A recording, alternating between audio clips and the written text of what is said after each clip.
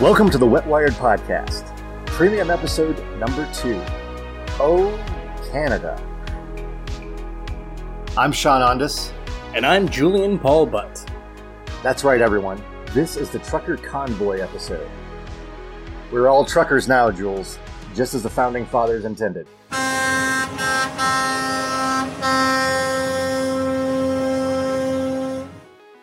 We're back from a bit of a break. Jules and I have been touring truck stops and highway rest areas across the United States so that we can better understand the real concerns of our nation's truck drivers. We've been eating fried pork chops. We've been eating mashed potatoes with gravy. We've taken showers that you have to pay for by the minute. On the very cusp of the U.S. convoy setting off across the country, the People's Convoy, the Convoy to Save America, I'm actually having a hard time figuring out which groups are participating in what areas. It seems like there are a number of groups that are all participating in one way or another, but I can't really tell if there's anybody specifically in charge of the U.S. convoy, like as in individual organizers, or it doesn't seem. I can't really tell. I don't know. I thought it was really funny that they actually went with the People's Convoy. Right, exactly. Like how communist is that? Whoever they're with, the truckers have officially left their rally point near Barstow, California, today as we record on February 23rd. Ultimately, they plan to arrive in Washington, D.C. on March 6th, or around March 6th. They have quite a route. They have a lot of the waypoints mapped out. I've seen a lot of different maps, and they're roughly all the same. They're going to be running along I-40 for a few days, and then start traveling north once they get to the Midwestern states. Do they go through New Mexico? They absolutely do. They will be passing through the sunny state of New Mexico on Friday the 25th. Do they not know the name of New Mexico? The land of entrapment. Right, we'll see if they actually get to leave New Mexico. I love New Mexico to death. I was born there. However, many stories start with, yeah, I was driving through New Mexico, then my truck broke down, and I just stayed here. I've met a lot of people that have that story. We stayed overnight, and we waited for a part for our car, and then we just stayed. So the coolest part of the People's Convoy and the Convoy to Save America is that the ultimate plan, the most popular one that I've seen so far, is that they are going to drive across the United States, arrive in Washington, D.C. around the end of the first week of March, and then the plan is to just drive really slow around the Beltway. That's it.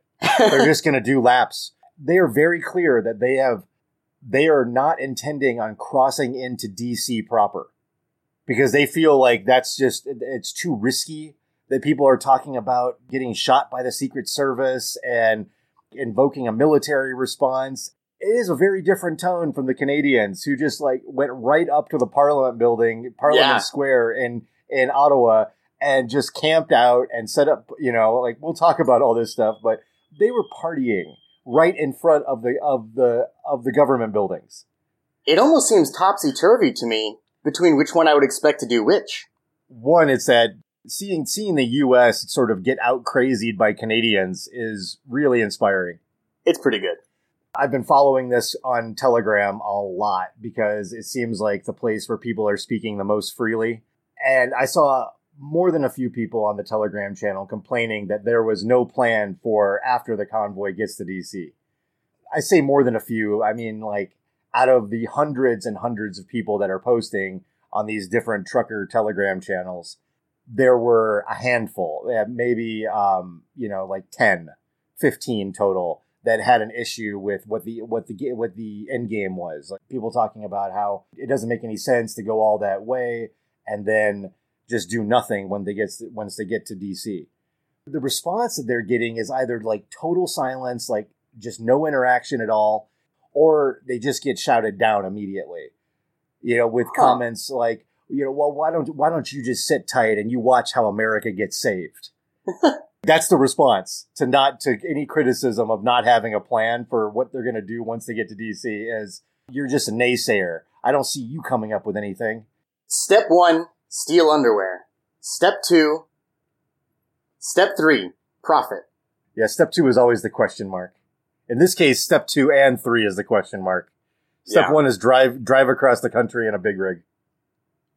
I think this really says something about the expectations, not necessarily of the drivers, but at least of the supporters, the people who support the drivers. It's kind of like how people play the lottery. You know, they think, oh, I showed up at the store with my money, I bought my ticket, and the rest is just going to be up to God. I don't have any say in the outcome at all. I don't, if I try to plan something, it's not going to work out anyway. So I'm not going to, I chose my special numbers and bought the ticket. If I win, I win. Then if I don't, I don't. It's not up to me. They just get in the truck. They handle the logistics of getting there, and they're all professional drivers. I'm not talking about the tag-alongs in personal vehicles. I'm talking about the people who actually drive trucks for a living. So these professional drivers, they know how to plan a route. They have the logistics down. They can do that, no problem whatsoever. But they're used to just dropping off something when they get there. They're not planning on anything. Somebody else unloads the truck when they get there, not them. And they're treating it pretty much exactly like a delivery. They're just transporting themselves and their truck across the country, and then profit. I don't find this to be exclusive to these folks. I observe this all the time in more left circles. I was chatting with somebody just the other day. There were some trots that were on the street corner that were something about unions and Starbucks or something like that, and they wanted me to sign it. And it was a good excuse to talk to them about whatever the fuck. It was a riveting conversation when it got to the point of handing me a flyer and saying, come to the protest. I said, I usually don't do protests. I don't find them to be particularly effective. I said, why would it be effective to this particular person? Not in an argumentative or confrontational way, but in a sincere way. Why? What is the ambition of this protest? And they said, well, to support the union strikers, the such and such 7, and to speak truth to power. That's not what this person said, but something, it was that sentiment of, yeah, we gotta let it be known that this is not good, this is unacceptable.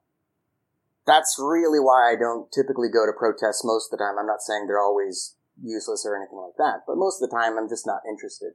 Because a lot of the time when I ask these questions, the answer is, well, we gotta speak truth to power. To whom?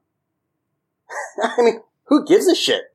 All the people who give a shit, you can meet them.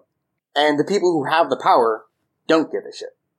Right. I mean, you're just an obstacle that they have to walk around to get into the place they were trying to go. Yeah. If even that. About the only time that I think that does have a significant impact is when there is such a momentum to a protest that things have to get shut down or stock prices start falling or something like that. Then that's the whole point. Is what we really want to do is draw attention to the things that we're saying. I mean, me speaking as a protester. Yeah. I'm showing up or organizing it because I want people to pay attention to the thing, whatever cause it is that I'm supporting. It's either PR or networking that are usually the most effective consequences. Networking in terms of all the other people showing up there may actually be just the sorts of folks with whom you want to organize other more tangible direct action. And the PR would be, if you have a good protest, it is to get publicity and draw attention to the thing. It's going to sound cynical, but one of the things that I've noticed most often in the protests that I've attended, the most common outcome is new couples forming. People getting dates. Okay, Sean, there are 3 things. There are 3. It's way more often that people hook up or start dating each other than any kind of political change happens. So while we're waiting to see what happens in the U.S., we're going to talk a little bit about how we got to this point. Way back on January 29th, 2022, that was such a long time ago. Why does that feel like it was so long ago? It wasn't even 4 weeks. hundreds of Canadian big rigs converged in Canada's capital, Ottawa.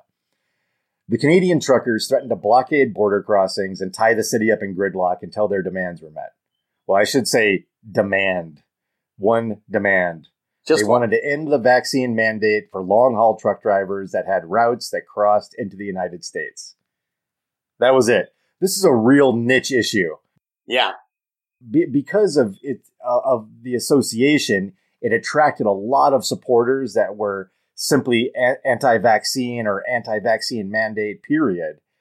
But that was the niche issue that started all this.